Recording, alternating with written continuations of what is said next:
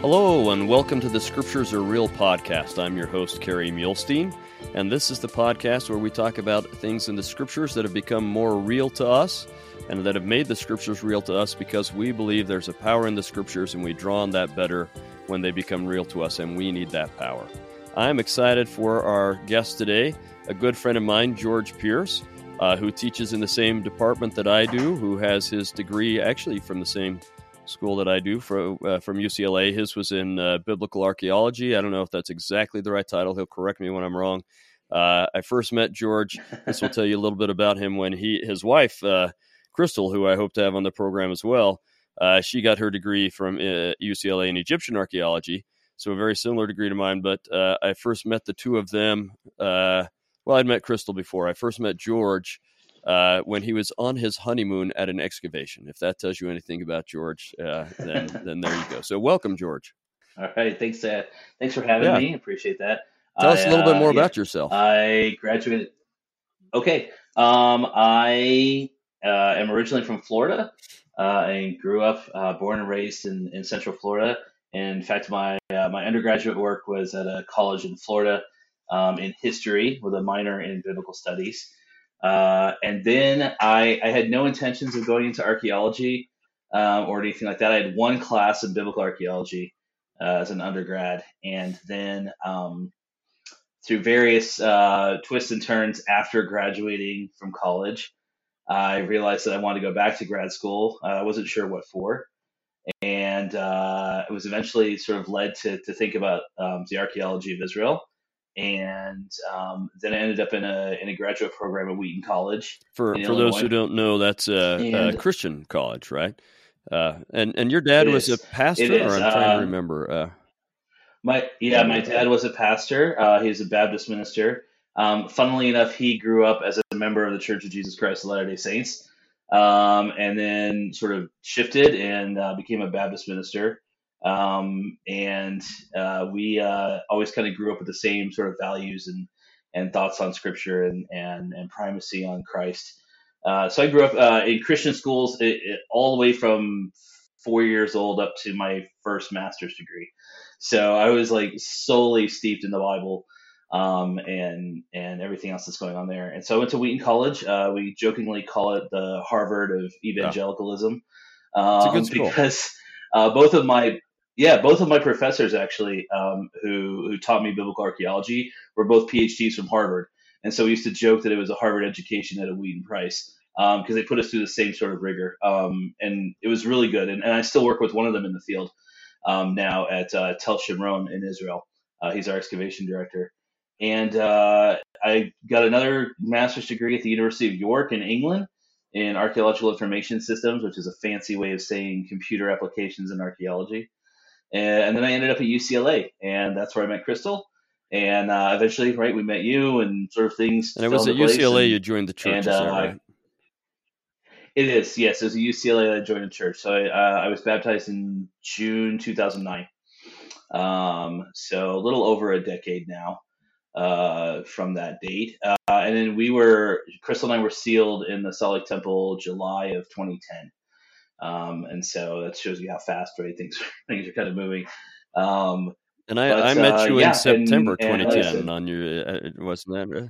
So yeah, I think we actually met before that. I think we met at RC that year back in April. Okay. And I think we had mentioned that we were going to get sealed, and then we were going to Jaffa because that's where we were working at the time, was in Jaffa. Yeah, that's how I knew to come and meet you in Jaffa. You're right. Yeah, that's right. Yeah.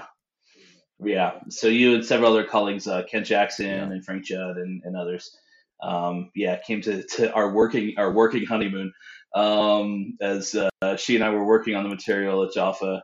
Mostly Egyptian material, actually, that Ramses summer. III and stuff, so, right? like all kinds of great stuff. And a lot of Tutmosis III as well. So a lot of early, sort of what we consider early late Bronze Age, if that term makes any sense. But the beginning of the late Bronze Age, let's put it that way. And it's just gone from there. I mean, through various sort of things we were brought out here to Utah, and that's just that. And now I'm celebrating being promoted to associate congratulations. professor. So that's a good thing. Yeah, that's about it. And so Crystal's degree, it just happened that we were in the same department, and it's through her influence as she was studying Egyptology, and I was studying officially archaeology of the Southern Levant. Right, those two tracks mutually sort of joined together, and the rest is history, as we say, or yet to be Yeah, written. I'm some of not sure. both. So Yeah. that's where we're at. Well, Yeah, a little wonderful. bit of One of the both. things I love So that's where we're. Yeah, talking with George, I do archaeology in Egypt, and I study and go to tons of sites in Israel, but I don't do excavations in Israel. In any case, the one of the things I love about George is that he has his hands in the dirt in Israel all the time, and that causes things to come to life in a different way. So we're going to talk about the book of Joshua today. One of those things where we're covering the whole book in one day, or 1 week, just like we did Deuteronomy, and that's just the nature of studying the Old Testament in 1 year. So I will always advocate for just having the Old Testament a 2 or 3 year course of study, but I think there are a very small percentage of us that advocate for that. Anyway, so we're going to do Joshua, and I'd just love to hear what insights you have from the things that you've done that have made this a little more real or helped you understand some of what's going on in Joshua a little bit better.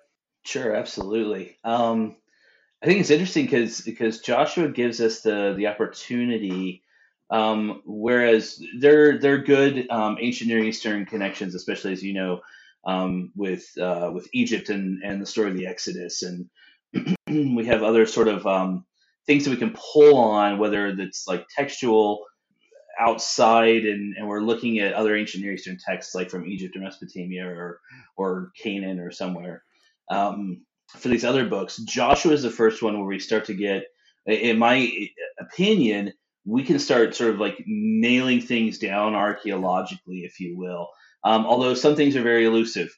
And so the biblical text that we would study in Come Follow Me has as we look at the biblical text, it's very much in Joshua. It's very succinct, and it's right. They come into Canaan, and right there's a little bit of prep, but then they hit Jericho, and then they hit Ai, and then they go from there. And there's this incident with Gibeon, and then they start to move up north for the northern campaign, and they do all this other stuff, and then they come back down, and eventually once everything's kind of set, then the land has rest from war, and then the second half of Joshua, this is where people kind of get bored, is because it's breaking up the land into the territorial allotments for each of the tribes. Which for me is the exciting part. I'm like, ooh, this is really cool. And I think for them it was an exciting part as well. This is where you finally get the place to live, and here's where I get my piece of land to have my family raised on. Absolutely. And if we want to talk about fulfillment of covenants, Joshua, starting in Joshua chapter 13 and going forward, it's a fulfillment of covenant. It's what God had covenanted with Abraham to do, is to give them this land. And so this is the fulfillment of it, to say, this is your allotment. This is where you as a tribe can live. And this is going to be your home in perpetuity. So you're going to pass it on to the future generations. And then we see how important that land is in the concept of not only the Old Testament, but also the Book of Mormon, where the big question is, how is the covenant going to be fulfilled if we're not in the promised land, right? How does that work for us? And Christ beautifully answers that when he visits the Nephites and says, this is your land of promise. So Joshua is really great. But the picture that it portrays is really interesting, because if you only read the book of Joshua, you would come across, or you come away, let me put it that way, with thinking, wow, the Israelites moved in there, they swept through that place like a wildfire, and then everything was rosy, and it goes from there. And spoiler alert, Judges 1 tells us that isn't the case at all. They had some hard times, and this is where we start to see things archaeologically come in as well. And so having that, just like you, having the hand in the realia of the Old Testament world really kind of makes it pop and come alive to me as we think about that. And maybe I'll just add, just because we just talked about the fact that it's not rosy. I mean, there are things archaeologically that we're about to talk about, but there are experiences that in some ways our larger culture has recently had. It's getting further in the past, but they can help us understand that as well. I feel like the war in Iraq really helped people understand the difference between going through and winning a war and successfully occupying a place, right? That was the war was over fairly quickly, but the efforts at occupying and controlling cities stretched on for a very long time, and in some ways still is. And I think that's what the Israelites experienced. They won a lot of battles. That doesn't mean that there were enough of them to control the cities that they'd conquered and so on. And so that's just a little bit of reality that people may be able to have experienced and can think through and then apply to this story. We'll give them other little insights as well, but that's one I think everyone can relate to. Absolutely, and that's something within modern memory. I mean, my dad talked about it with me. So my father served in Vietnam, and their experience or their mindset, part of it, as he is sort of recounted to me, was the fact that they were, how do I put this, influenced by World War I and World War II. There's a lot of slogging, a lot of combat, and then you eventually occupy all this territory. And so in Vietnam, you had a completely different situation, and they're sort of trying to deal with are we not occupying this territory? Are we? We're still having all this combat. Like, what's going on? And so Vietnam or the war in Iraq or even Afghanistan, like, we have this sort of situation within modern memory that some of your listeners and viewers may sort of hearken to and say, oh yeah, this is the situation. It's also spread out longer than what we think, because Joshua, you could probably read it in one sitting in a Sunday afternoon and get through it. But it sort of like shortens all the events down. But I always liken it when I talk to my students. It's like the Spanish conquest, right, or the conquistadors. You learn about the Spanish conquistadors in history in the matter of half an hour, right, in school. It was a process of hundreds of years that happened at various times, and same sort of thing with the Israelite settlement in Canaan. It wasn't just a short of like, here's a 2-year cycle and then we're done. It's much longer than that as we look at it, and we can sort of just take things, because like the biblical account, again, it's very sort of short and succinct, and that led a lot of archaeologists, as you well know, in the 20th century to interpret it in 20th century terms. And so the biggest proponent, or the biggest theory, at least for the sort of first half of the 20th century, going into the 50s and 60s, was that of conquest, just what the Bible says, right? They marched in, they took over Jericho. There was a little bit of problem at Ai, but then they like burned out of the ground, and then they did all the rest of these things and all the rest of these various things, just as the Bible had said it. And a lot of that got influenced by World War II, and the concept, and I always talk to my students about this, the concept is one of blitzkrieg. This sort of like lightning war. They go in, they take this stuff, they take over stuff, and then they conquer things and burn stuff, and then that's it. And what archaeology started to show, and this is interesting because I actually published a paper very recently, but also have been working in this area for a while, was in the hill country of Manasseh. And maybe I can interrupt for a second. Is that paper in the volume from Creation of Sinai that was published by the Religious Study Center in Deseret Books, so people could access it? So sadly, no. That was a paper on Abraham and the ancestors of Israel in the Negev. This paper was published in a Festschrift from Jeff Chadwick. Yeah. Which may be accessible, but I can give you, as the author, a PDF that you may be able to upload. So maybe we could get it on the BYU Institute. What do we call it? Scholars Archive or something. Repository, Scholars Archive. So if we get that uploaded, I'll put a link in the notes for that. Okay. All right, we can. You should read his other paper that's in that other book one of the ways, talked about. Yeah, absolutely. The more readers, the better. And then another paper that I did on this area is going to be forthcoming in a 48 chapter book that I edited with a colleague entitled The Ancient Israelite World. And in there, and in some of these other papers, I talk about the tribal territory of Manasseh. So if you think about Jerusalem, that's the tribal territory, technically, of Benjamin and Judah. Directly north of them, right? So you have the tribal territory of Benjamin, in which Jerusalem sits, and then you have directly north of that is Ephraim, and north of that is Manasseh. And Manasseh is kind of split. Half of them settle on the east side of the Jordan, half of them settle on the west side. In the western section of Manasseh, and I'll get to my point here, when we take a look at the Israelite settlement, so looking at the tail end of the Late Bronze Age, so 14th and 13th centuries BC, going into the early Iron Age, the 12th century BC, what we see is a lack of destruction. So we don't have the same sort of pictures of sites getting destroyed in this area that we would expect or Yeah, see like what we somewhere see at else, Hatzor, where or there's following clear along with evidence of huge destruction. yeah, yeah, nothing like hot source stratum 13, right? In terms of this. And so this led then a sort of shift, or at least a different proposal. Instead of proposing and adhering to a conquest narrative, just like the Bible has, one biblical scholar, Albrecht Alt, said, you know what, here's the situation. First of all, the Bible doesn't say in terms of Manasseh that they had like taken over all these cities. And what we see archaeologically is that they're sort of moving into the space between cities, if you will. So cities, right, are spread out and they have their own agricultural lands. And Each maybe of I'll them. interrupt again and just But in let our between, audience know that yeah, you can actually recognize, say, an Israelite city as opposed to a Canaanite city by the kinds of homes they build, the style of pottery, and that kind of a thing. So we can't tell which group and the lack of pig bones, things like that. So you can't tell which kind of society you're looking at. So sorry, but I just wanted them to know that. So keep going. yeah, absolutely. Absolutely. So we have this situation where in between the cities and their hinterlands, we have these villages that start to pop up, and they're very particular in style. So you already mentioned a couple things, but one of the things that we see is that the houses form a ring. So they're joined, they're built up against each other. So they form this sort of like ring, this kind of defensive ring, if you will, with the backs of the houses right facing out and everybody's house center facing toward the middle of the village, Like a fort. if that makes sense.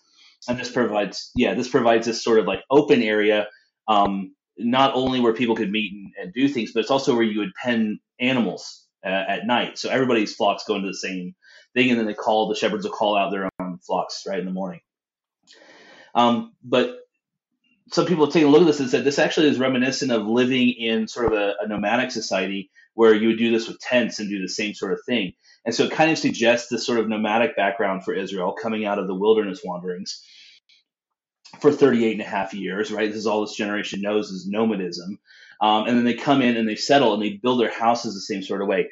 The house style, what we call a 4-room house, in which you have this sort of rectilinear room at the back and then 3 rooms extending toward the front. These 4 rooms, this is characteristic, also seems to be characteristic of Israelite society. And we see other things. So there's some pottery styles that seem to be kind of indicative, although that's been sort of questioned. In the land of Manasseh, we actually have this crazy thing called the Manassite bowl. It doesn't even show up until the beginning of the Iron Age. And so that's sort of been associated with the tribe of Manasseh. For whatever reason, they make these bowls, and they're different than Canaanite bowls because bowls are different. Let's just explain it that way. So, but interestingly, there's not like a conquest, and this led then people to say, well, instead of conquest, maybe the book of Joshua has it wrong, and maybe what we see is a peaceful infiltration. And all these stories of conquest are later sort of fabrication to show how strong the Israelites were. And instead, they kind of sneaked in quietly, settled, and then over time, there was a lot of sort of gradual taking over of cities, intermarriage, things like this, to form what we think of as a biblical Israel. This didn't get a whole lot of traction, but archaeologically, it makes sense as we think about this. Now, as we go forward, there are some other theories that people have come up with. That Israel wasn't just Israel coming out of Egypt, that Israel had actually covenanted with other people. And these people were peasants who were landless, and they wanted to get land to be part of this group that's coming in and dividing up the land. Or they're attracted to worshiping Jehovah, what we call Yahwism, scholarly. So, right, they're attracted to Yahwism in some sort of way. They also had theories about saying like, maybe they weren't coming in by conquest. Maybe they were just Canaanites that separated out and left cities and became rural and moved out there because there was available land and all sorts of other things. What really sort of like influences me as I think about this and I try and tell people and sort of see this is that no one theory can answer everything. And by that I mean I take the Bible as very real and very authoritative, okay? But I also take archaeology as very real because I can see it in the ground and I can trace the settlement patterns as I look at the maps and I can look at the pottery and I can go and write chapters about the houses and things like this. And so this is absolutely real. This is absolutely real. So then either I need to shift how I understand my reading of the Bible, if that makes sense, and I had to sort of square what I see in the ground with what's going on in the narrative, and sort of work with that. And that then leads me to walk away and say, all these theories, it's like a combination of things, right? In reality, did they come in and conquer places? Absolutely. Yeah, and we can find some evidence for Right? that. Did they move in? Yeah, we can find some evidence of that. We'll talk about that in a second. Did they come in and move in peacefully? Well, yeah, Manasseh and some areas of the Galilee show that they came in. There was no conflict with the big major Canaanite cities. They came in and established, right, their villages, and then grew from there, and all the rest of this. Did some people join in by covenant? Well, the book of Joshua tells us that the people of Gibeon did, and we can see this in other places that eventually had Israelite material culture. So, for instance, I worked at a site, Tel Dotan. Our audience may know or recognize Dotan. Dotan is the place where Joseph was sold into slavery by his brothers. It's also the place where, coming up in your reading in the Old Testament, Elisha is at Dotan, and when the Syrian king sends his forces, Elisha prays that his servant's eyes would be opened, and they see that the prophet is encircled by chariots of fire. And where do we get that phrase, right? So that was at Tel Dotan. So working archaeologically at Tel Dotan, I can see that there is no evidence of conquest from the period, but eventually we start to see Israelite material culture. So this city must have come in by covenant, right? So there was these people who were attracted to Yahwism, or wanted to be part of the house of Israel in some sort of way, and their holdings. We can see that right, there's some ruralization. We can see that people are nomads and settling down. So all these theories then come together, and for me, that lends so much color to the scriptures, that it's not just a blitzkrieg in and they do all this stuff and it's over in a couple of years and then right, that's that. It tells me it's a long process, and it follows exactly how humans, right, have to struggle with moving into a new place and dealing with a different population and trying to retain cultural identity, and working through all these processes, if that makes sense, to be able to think about that. And so that's right. Yeah, I was just going to say, maybe I can sorry. use an analogy that at least is helpful to me, and hopefully it is to others. For a long time, our history of the church, our understanding of our own church history, was this 5-volume set of the history of the church. But we've had the Joseph Smith papers we've just gained more access to more information, lots more journals, lots more letters, not only Joseph Smith, but a lot of other people, and so on. And we're rewriting that history. And some of it is coming out in Saints, but a lot more is coming out in podcasts and just papers that are on Joseph Smith Papers website, and Revelations in Context and all these things. And we're seeing this is a more complex history than we thought. And I think most of us are reveling in that. So fantastic to learn these other things about Edward Partridge and his interactions with the prophet, and William Smith and his interaction. Some of them are great interactions and some of them are not such great interactions. But it's a wonderful, complex history, because no simple little history can give us a picture of all the complexities. And even with the huge amount of information that we have available now, we're still grappling with all of that complexity, right? That's a 5-volume set that was covering like 100-year history. Now we've got this little teeny book in the book of Joshua. It's not 5 volumes. That's covering like the same time period, maybe not quite as much, but pretty close, with even more complex things going on, as you have this whole nation coming from one place to another, interacting with all sorts of other nations and settling. And the more complex the picture, to me, the more exciting, the more we can find out. And as you say, sometimes the things in archaeology help us recognize things in the text that we just didn't notice.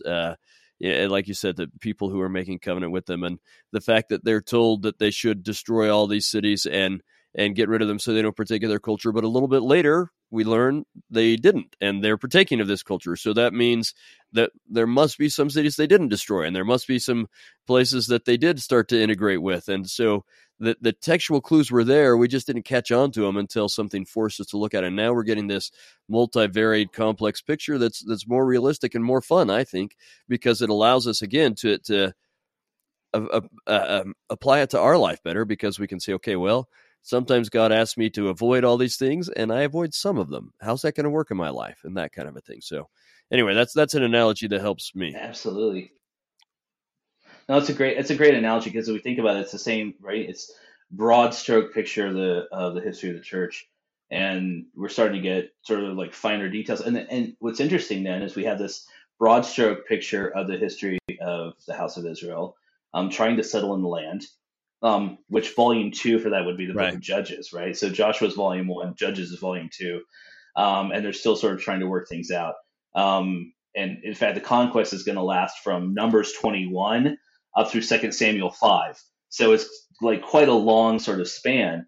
But we're getting broad strokes, and as we look at archaeology, we start to just like fill in the picture a little bit better and add detail and color. And the interesting thing is too is I think if we look at as I look at sites like Tel Dotan in this region of Manasseh, in the northern part of Manasseh's hill country, just on the border of some of these bigger valleys to the north, or as I look at other sites, and we can think about like Hatzor and right, others, we're getting then like the fine strokes that we would know, and I would sort of as an analogy say, like in people's family histories, if they have a long family history with the church. So like my wife, Crystal, her like folks go all the way back. I mean, there are people in Nauvoo who are getting patriarchal blessings from Hiram Smith, right? And we can fill in the thing. And so when we think about the history of the church, we go, well, yeah, people moved across the plains and they walked, right? And there were all these companies and Brigham Young and then all these others, and we talk about this other stuff. And occasionally we'll get mentions, which is my part of her family, of the ship Brooklyn, which those people went to New York and then sailed around, right, all the way up to Hawaii and then back into San Francisco, and they lived in Yerba Buena for a while before coming west and all the rest of this. And those are like the fine details that we kind of get out of archaeology, these sort of more family histories. Because obviously I want to extrapolate that to the house of Israel, but we've got that big picture in Joshua. So archaeology gives us a little bit better picture, although it's not always perfect, right? Not always perfect. And there's problematic, so we can even get into that at times, because we have the whole sort of the issue of associating conquest and taking a very sort of hyper literal view of Joshua with archaeology and then trying to sort of like match these pieces. Sometimes with people on both ends of that argument with agendas. So for instance, Jericho, right? You've been there, I've been there. It's a great place to go, and you can stand there and sort of feel the history of millennia as it's been settled since like pre-pottery Neolithic time, so 8,000, right, or so BC. So history as we think about this. But in the early days of archaeology, an archaeologist by the name of John Garstang excavated at Jericho, and in the 20s. And when he found a destruction layer, he immediately associated it with the conquest. Right, this is Joshua. I don't think people had a problem with that because it was a good thing. Then you come along into the 60s and you get Kathleen Kenyon's excavations at Jericho, and she says, no, this is not Joshua. This is actually an earlier destruction of the city. And in fact, there's no evidence here for any sort of late Bronze Age, early Iron Age occupation, right, or even destruction according to the biblical situation that's here.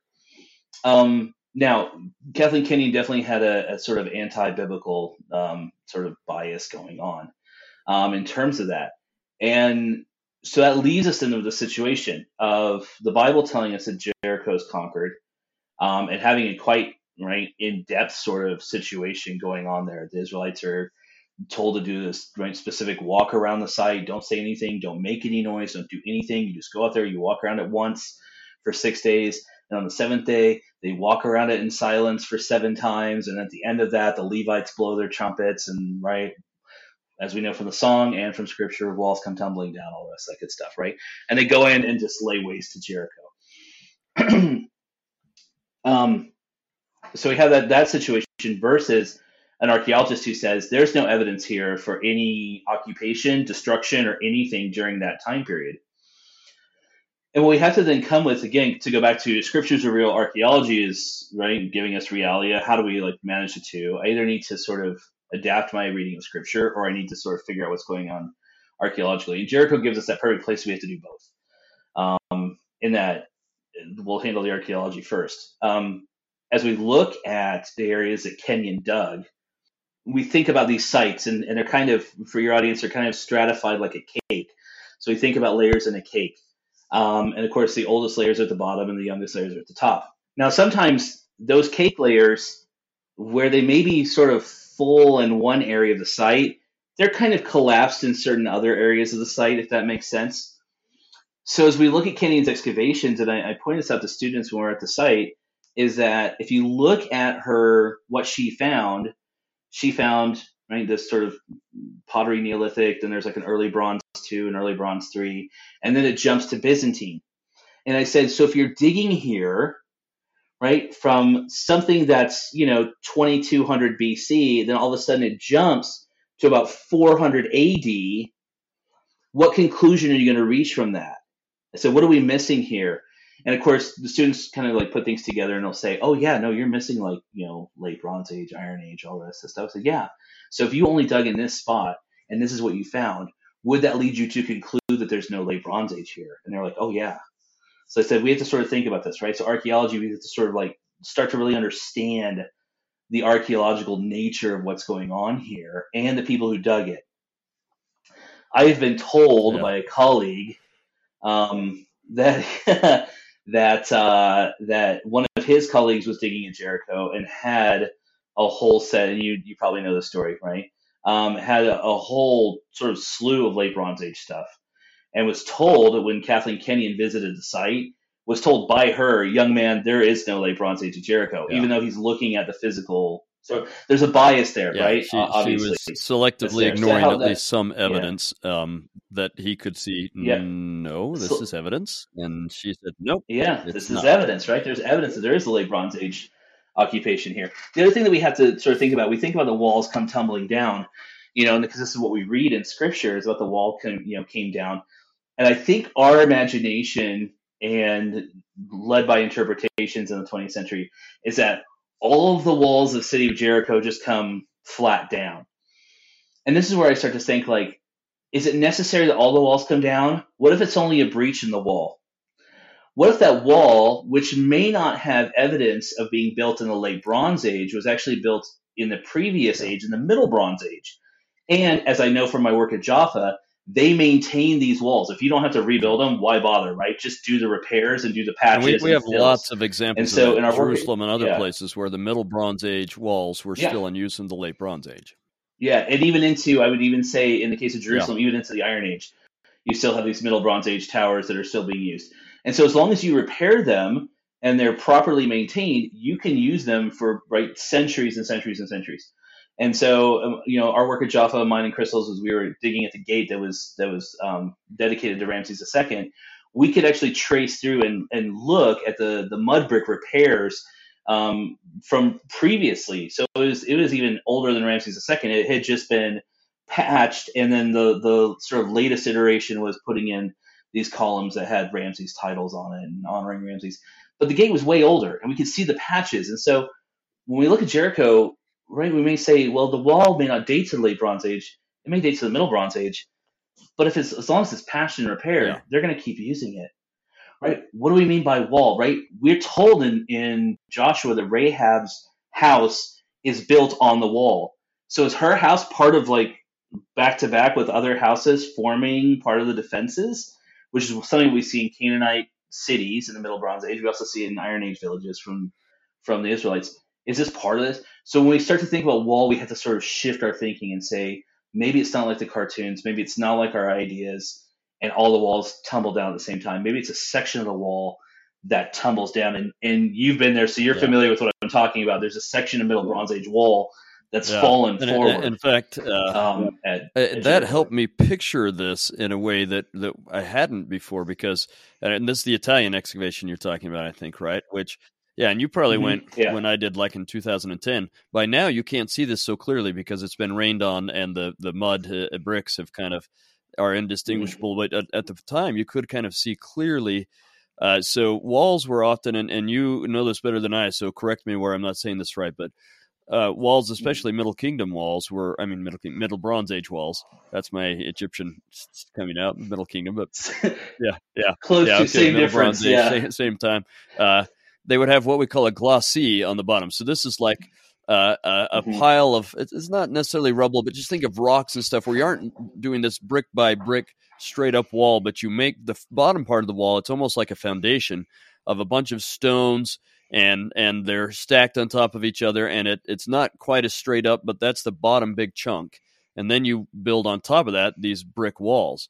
And you could see from what the Italians did that there was a place where the brick walls had fallen down on the it's kind of tumbled across the glacis and down in front of it, almost forming like a perfect little ramp to run up the glacis and into the city.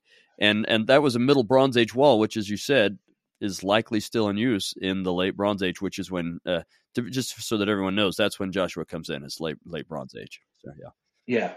Being late Bronze Age. So yeah, it's a perfect sort of thing to sort of say, wow, that fires up my mind. So that when I think about what's happening here at Jericho, right, is it any less of a miracle that not all the walls come down at the same time, or is it such a miracle that the wall collapses across the glacis, forming this ramp, and then they all pour in through this one breach in the wall, and they all just sort of go from there. And perfectly. And here's a miracle for me, as I was telling a group of students when I was there at Jericho and had some time to reflect. I said, here's a miracle for me. Normally, in the ancient Near Eastern warfare, where they're going to attack is the gate, right? Because that way they have an in into the city, and they're gonna attack the gate. They're gonna use slings and they're gonna use arrows. In some cases, they're gonna burn the gate, like we had at Jaffa. There's a Canaanite insurrection against the Egyptians, and we found a whole bunch of jars that were smashed. And my call, as soon as I saw them, I was like, it's olive oil. We can test it, but I'm going to tell you it's olive oil, and they use it as an accelerant to burn the gate. And so this is where you would do it. I said, here's a miracle for me. Not only did this section of the wall come down, but it's not at the gate. Like, the Lord had them avoid the strongest point where the Canaanites would have all defended, the Canaanite forces are, and just put in a breach. Yeah, and just put in a breach somewhere else, and then they just pour in through that breach. All the forces in the meantime are across the city, ready for them to come in there. Yep, by the gate. And so it's kind of this interesting thing where I go, this is just as much of a miracle as whatever, right, our imagination is fired with everything coming down at the same time. In fact, this is probably even more so because the Lord is very directed. And we see this in Scripture. Whenever there's a miracle, it's very directed. It's not just a general, like, sort of, it's very directed, very needful, and it's what they needed to experience at the time. And when that mud brick collapsed or whatever, and, you know, maybe it was a situation where this section of the wall hadn't been upkept. And, right, that's part of the miracle, is that it had not been done, and then it just collapses. Yeah. Still a miracle, right? Still a miraculous thing. And we could still say, listen, here's a piece of realia, right? And you can go online and see some of these pictures from Jericho, right, if you don't have the opportunity to go. But like you and I, right, have been there. Here's a piece of reality that says this happened, right? It may not be what my imagination says it is as I'm reading the Bible, but it really happened, and they were here. And then, right, for whatever reason, this place gets abandoned. And the next time we see, like, verifiable occupation, really post that in Jericho, is Iron Age 2, so the biblical period, Old Testament period, when you have Elisha coming to the spring of Jericho and things like that, which is still there and still cranking out water. Which is also, right, a great sort of piece of reality. And there are two other elements of that story, of that miracle that you're talking about. Well, one other element of miracle and another of the story you're talking about. Because remember that Rahab has promised that she'll be spared. And she lives in the wall, apparently, or her house is up against the wall. So actually, not having all of the walls of the city fall down is part of what allows God to fulfill his promise that Rahab is going to be spared. So in some ways, to me, this is the targeted nature of it is even more miraculous. God does what needs to be done, but remember how I said you're going to be all right? It's not falling down where you are. I mean, we don't know where she lived, but I'm going to assume that it didn't fall down where she lived. And that's kind of fantastic. And then it actually also makes sense to me that we have a period where it's not occupied because the Israelites are reported to have destroyed everyone and everything. There's not supposed to be anything left there, so it should have an occupation gap. Yeah, so there should be a gap here. They're told not to reoccupy it in terms of that. And the beautiful thing about the Rahab story for me, just to sort of tie it, like put a bow on it and everything like that, is that because of her faithfulness in acknowledging like the God of Israel and hiding the spies and then sending them out on their way and they preserve her, she gets incorporated Yeah. into the house of Israel and she's part of the Yep. genealogy of Jesus Christ. And so in Matthew 1, what is it, like sort of like verse 5, Boaz's mother, right? Boaz who marries Ruth, Boaz's mother is Rahab. And so it's really an interesting sort of situation there that right ties it in with Jesus, that like here's this faithful Canaanite woman of all things and of sort of Yeah. questionable reputation brought into the house of Israel and is faithful, and then right, becomes And not just brought into the house of Israel. Boaz is a man of some means and respect.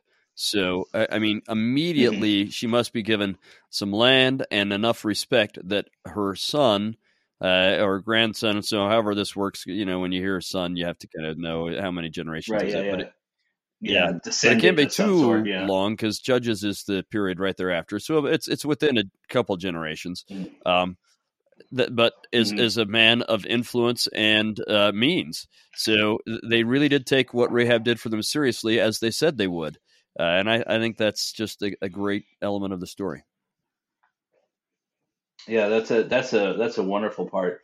And so we can see, right, this sort of right targeted, right, very direct, very purposeful miracle that then comes out, and we can say, archaeologically, I can start to shift my interpretation of what I read in Scripture. Right, scripturally, I can start to say, here's how I can look at the archaeology and start to acknowledge some things here, and right, it just sort of like it comes through in terms of that. And so, right, the Jericho story is a great one for that as we look at it. The story of Ai is much more complicated, right? We know the story from there. They move on to Ai, and they have some trouble because this guy, right, takes some stuff and keeps it, even though everything in Jericho was supposed to be left. Right, it's either destroyed or it's just left, and there's a good reason for that, and we'll talk about that in a second.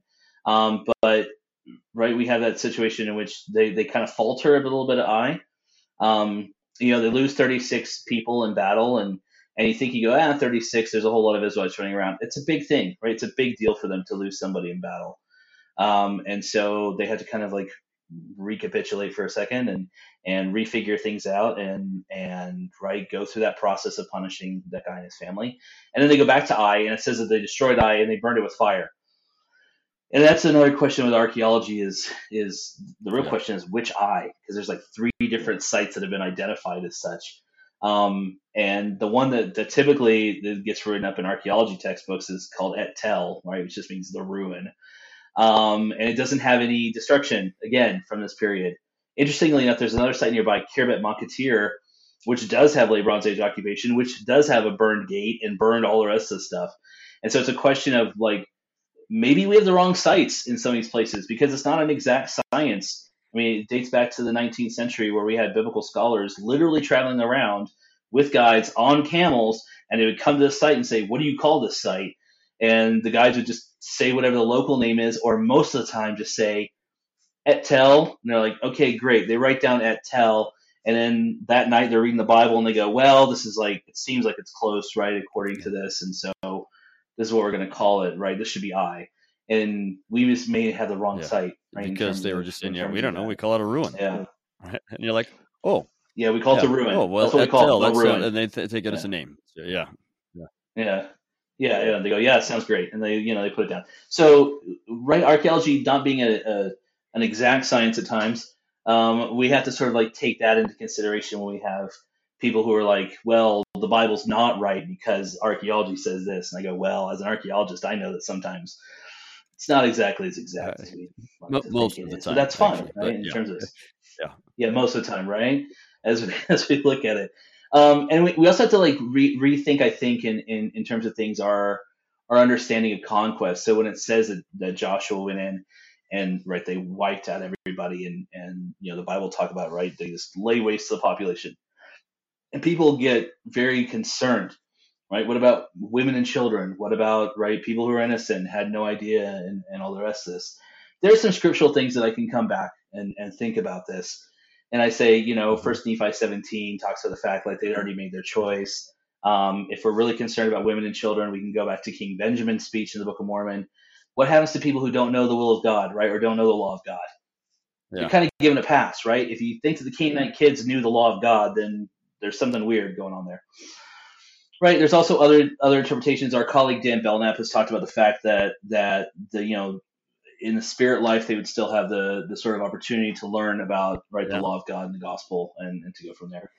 So there's all kinds of things. Archaeologically, though, I can say one way we can look at it when we have this sort of like utter conquest, as the Bible would describe it. The Hebrew word is harem, and harem means not only is it like utter devastation, but it also means dedication, which is kind of weird, right? But this is what they do with Jericho. This is what they're supposed to do with these cities in Canaan. Is it's dedicated. It's dedicated, meaning that everything there, the spoils of war, technically belongs to the warrior who enabled the victory. Now, as we look at this in Scripture, the ultimate divine warrior who enables the victory is Jehovah. And so, right, all this stuff is dedicated to Jehovah, right? It's all there, right? So utterly destroyed, all the rest of the stuff is there. But again, this is where the 20th century sort of rears its head behind us, because when we think about harem and we think about destroying like men, women, and children and wiping out populations, the first thing that usually pops into our minds is something, usually in our generation and even before, is something related to the Holocaust, right? Where you have a very programmatic, developed nation state carrying out various means of destruction of peoples, not just the Jewish peoples, but also those who are same-sex attracted, gypsies, all sorts of sort of people who are anti-Nazi. Very programmatic, very industrialized. There's no way, in the time of Joshua, they could have that sort of industrialized, programmatic destruction. We also have the thing, and I wrote a paper about this for the Sperry, the Old Testament Sperry last year. It's published in Covenant of Compassion by RSC and Deseret, about refugees. As we look at the story of Rahab, to go back to Rahab real quick, she mentions that they in Jericho have heard of the exploits of the Israelites. And so they've heard about what they did in Moab. They heard about what they did previously. Anybody with half a mind and a tent is going to say, let me leave the area and let's let whatever happen. And then when it's all calmed down, I'll move back, if that makes sense. So there's always this refugee population. The biggest analogy for audience would be Lehi, right? Lehi's warned Jerusalem's going to be destroyed. They've already had instances of the Babylonians coming to Jerusalem, especially if the Book of Mormon starts in 597. They've already had a couple instances of the Babylonians showing up. Anybody who's sane would say, yeah, let me get my family and let me get my tent or at least go buy one from REI and we're out of here, right? So they're going to have refugee populations, right? So as we look at harem and we look at what's going on here and we have the sort of moral problem of what about women and children? What about innocent people? What about all the rest of this? I have to say, first of all, there's no way that they're carrying out a systematic, programmatized annihilation of the population. Secondly, there's always a refugee population at some stage that they're going to be there, right? Thirdly, then we can think about Scripture and say, listen, this isn't like the Holocaust. This is way ancient, and doctrinally we know that these people are given instruction and chances later on, or not held responsible for what they don't know. If they don't know the law of God, they just don't know, right? And in terms of this, it doesn't help us to sort of assuage, but I think that's one of those tensions in the book of Joshua that we have to kind of be at peace with, or at least make peace with, until we're in the presence of Christ and he can explain it all to us. Right. At which point I'm going to have to rewrite my entire archaeological thinking and be like, oh yeah, that makes sense. And I'll just say for the readers or the listeners of this podcast that maybe have joined later or something, if you want to go back to the one we did about the flood, we explore this issue a little bit more, and we make reference to the Canaanites then as well. But this idea of God giving people a chance, and when it doesn't seem to make any more progress here, then you move them to the spirit world and you give them another chance there. And as you said, Nephi makes it clear. You also get in Genesis 12, Abraham being told, yeah, your descendants will have to be in Egypt for 400 years because Canaan's not ready. And you couple that with First Nephi 17, where Nephi says they were preached to and they rejected the word of God. That just kind of gives you the idea that God was no longer, and that's 400 years of trying, no longer having success with them.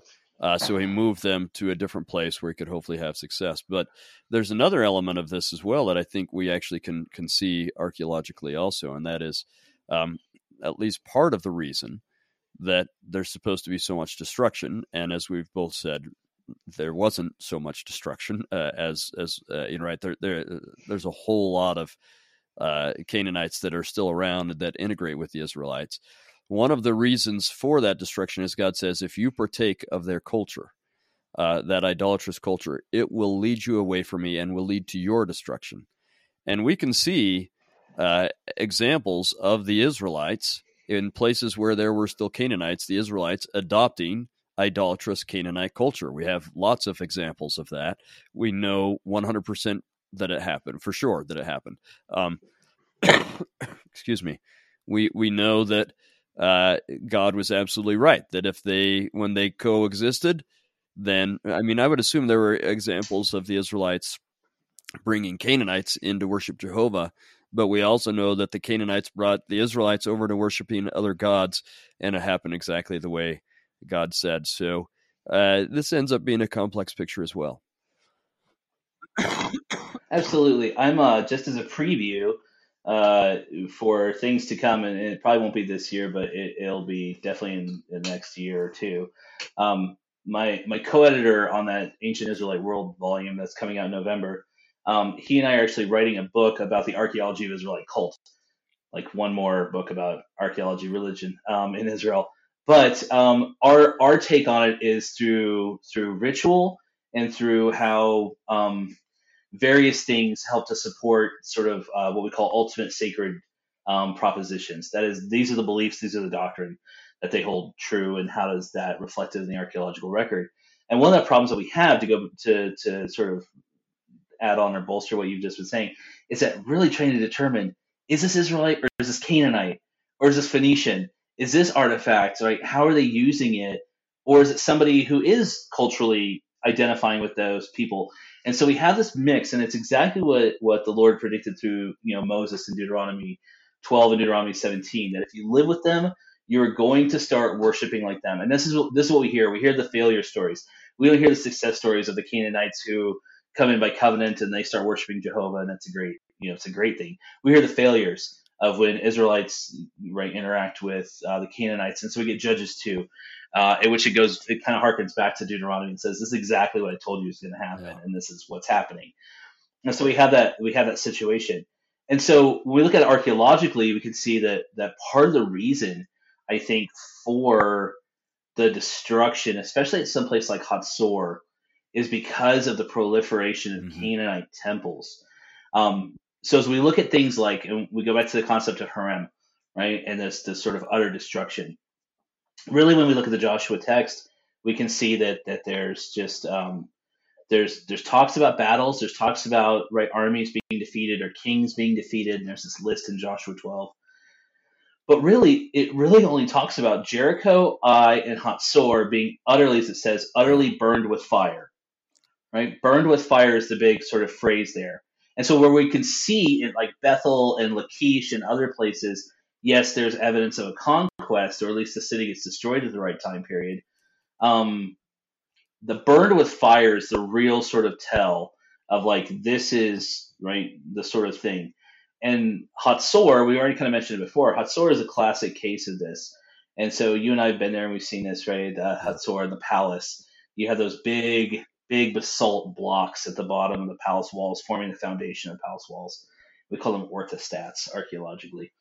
And the orthostats, and even if your audience wants to just sort of look in a search engine and do a search engine for Hatzor and the palace, you can see that the orthostats have been burned. And the basalt stones that form those foundations are cracked. I mean, not just cracked, they're shattered. And I did some digging, and I think it's in excess of 900 degrees centigrade in order to get the basalt Well, to and I think fracture they that did way. chemical So you're analysis talking of some about of the ash, intense. and you can tell how hot it gets. And it was around. So I don't do so good at the centigrade Fahrenheit conversion, but it was like around 3,000 degrees Fahrenheit that some of that ash was burning.